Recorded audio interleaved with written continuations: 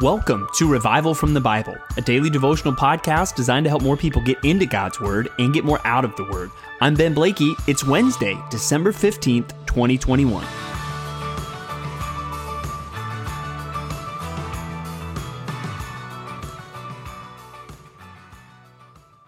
The word harvest is one you hear a lot in church circles. I mean, you probably hear that word mostly in a kind of an agrarian culture, but you also hear that word a lot in churches. We talk about the harvest.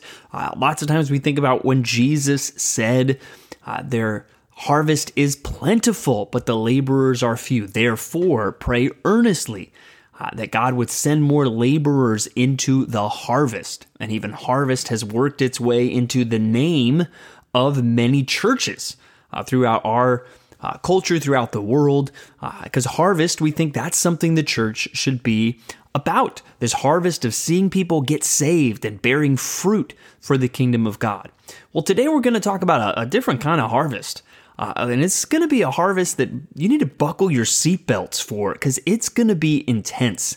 Today we're going to be talking about the harvest of the wrath of God.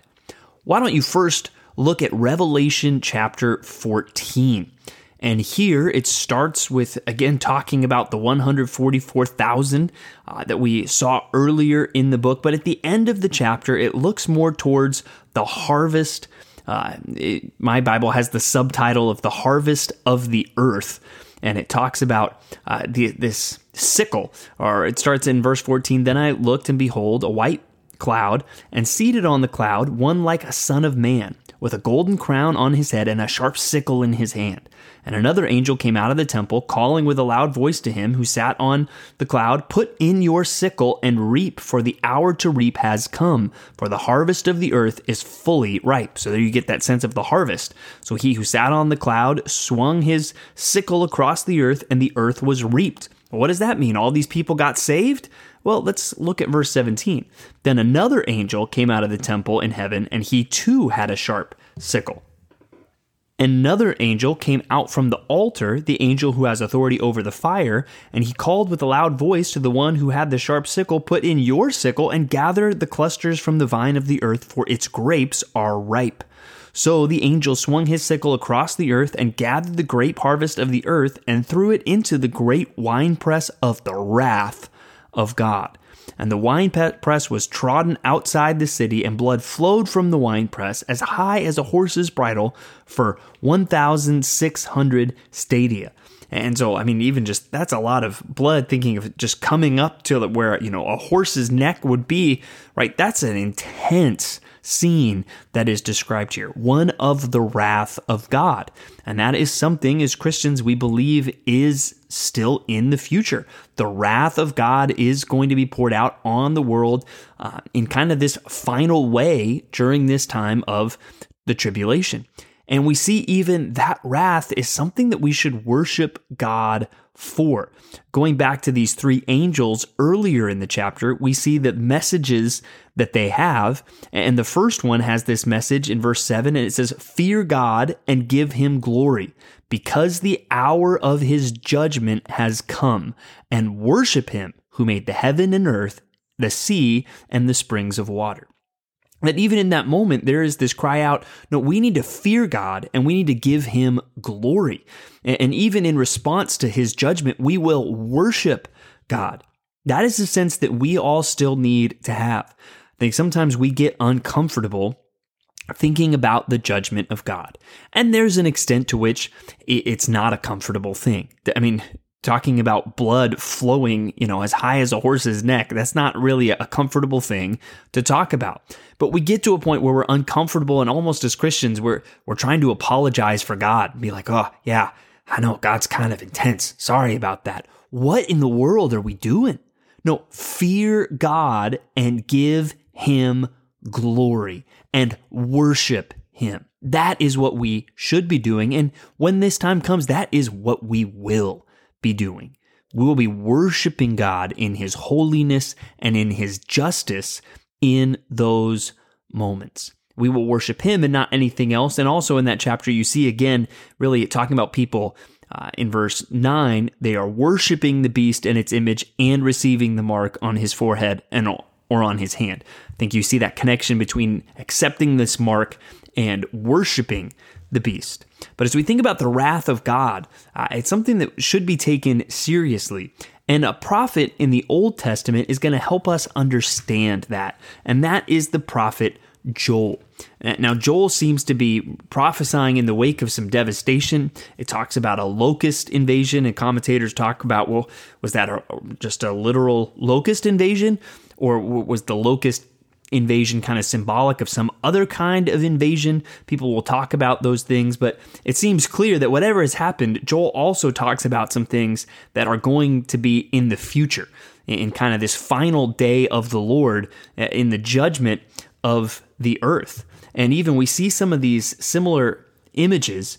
At the beginning of chapter 3, it says, "Behold, in those days and at that time, when I restore the fortunes of Judah and Jerusalem, I will gather all the nations and bring them down to the valley of Jehoshaphat, and I will enter into judgment with them there on behalf of my people and my heritage, Israel, because they have scattered them among the nations and have divided up my land and have cast lots for my people and have traded a boy for a prostitute and have sold a girl for wine and have drunk it."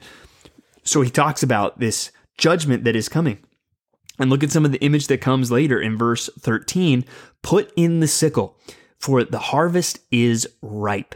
Go in, tread, for the winepress is full. The vats overflow, for their evil is great." So again, there's that imagery of a harvest, but this time not a harvest of salvation, a harvest of judgment in the wrath of God.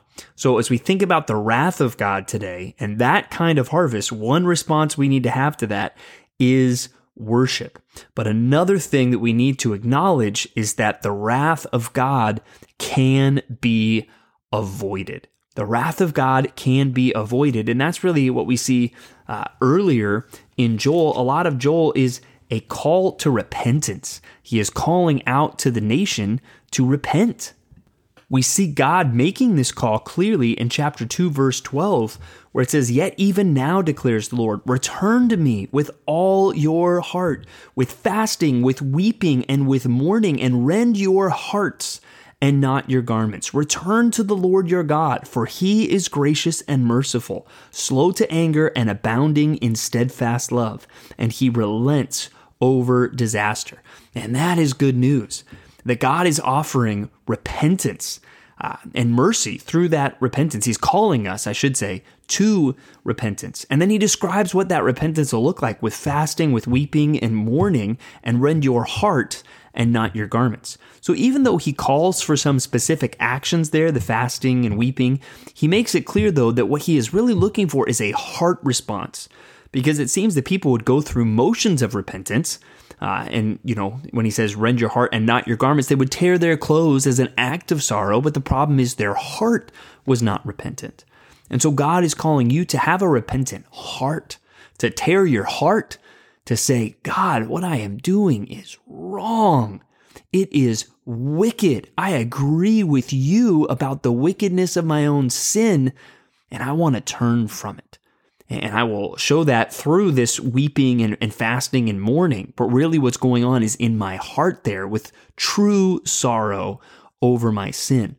And then as we think about the wrath of God being able to be avoided, one, it is through repentance, but really it's not like we earn that avoidance of the wrath of God. It is because he is gracious and merciful, and he is so merciful.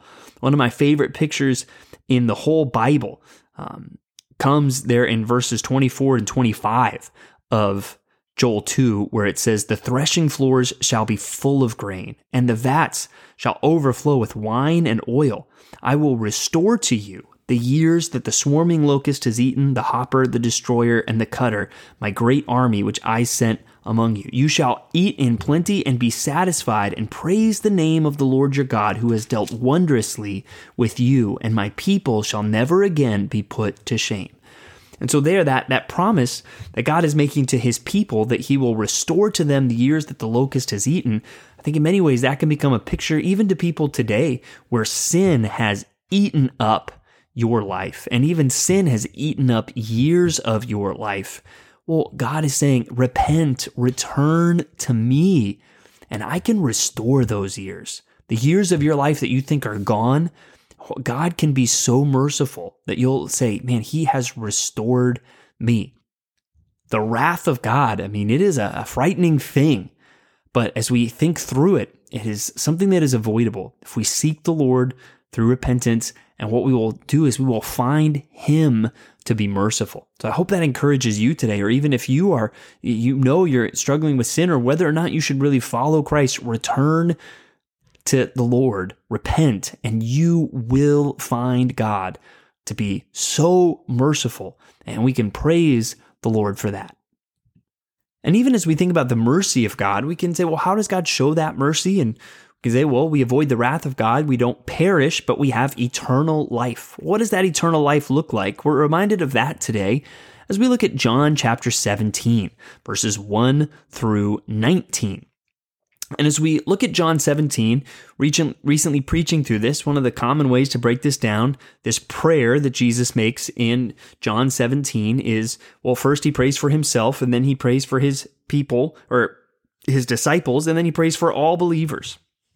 And as we think about him praying for himself, he talks about really eternal life. And he says in verse 3, and this is eternal life, that they may know you, the only true God, and Jesus Christ, whom you have sent. He gives us that definition of eternal life because I think a lot of us would just define eternal life as, well, you live forever. And that's not wrong. You do live forever with your faith in Christ.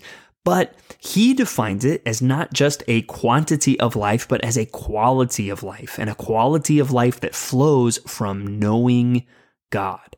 Knowing God and knowing Jesus Christ, whom he has sent. So even again, instead of experiencing the wrath of God, you can know God. You can have an intimate relationship with him. This is eternal life. This is the opposite of perishing in the wrath of God, is the eternal life of knowing God. What an incredible mercy that is.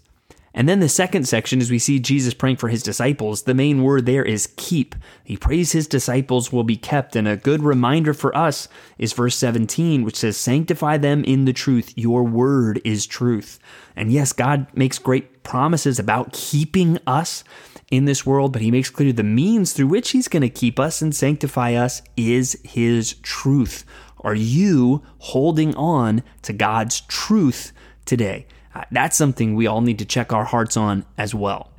Finally, we look at Psalm 143 and verses 1 through 6 today. And again, this is another one where the psalmist seems to be coming from a low place. In verse 4, he says, therefore my spirit faints within me, my heart within me is appalled. And what does he do then? I remember the days of old. I meditate on all that you have done. I ponder the works of your hands. I stretch out my hands to you. My soul thirsts for you like a parched land. And so there, just as we think through that, you see he's coming from a place where he is low. He's saying his spirit faints within him. But what does he do? Well, obviously this is a prayer, so he is calling out to God, and that's what verse 1 is about. But specifically, he remembers the things that God has already done.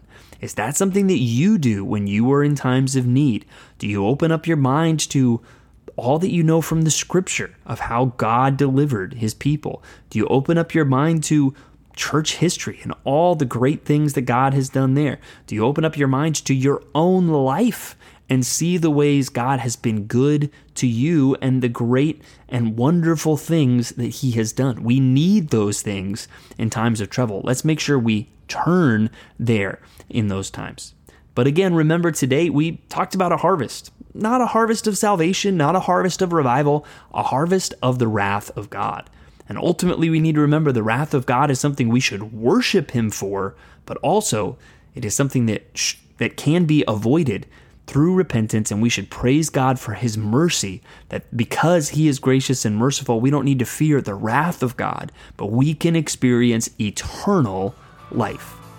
Thanks for digging into God's Word with me today on Revival from the Bible. For more resources, check out revivalfromthebible.com. To learn more about Compass Bible Church Treasure Valley, go to compassbible.tv. The grace of our Lord Jesus Christ be with you.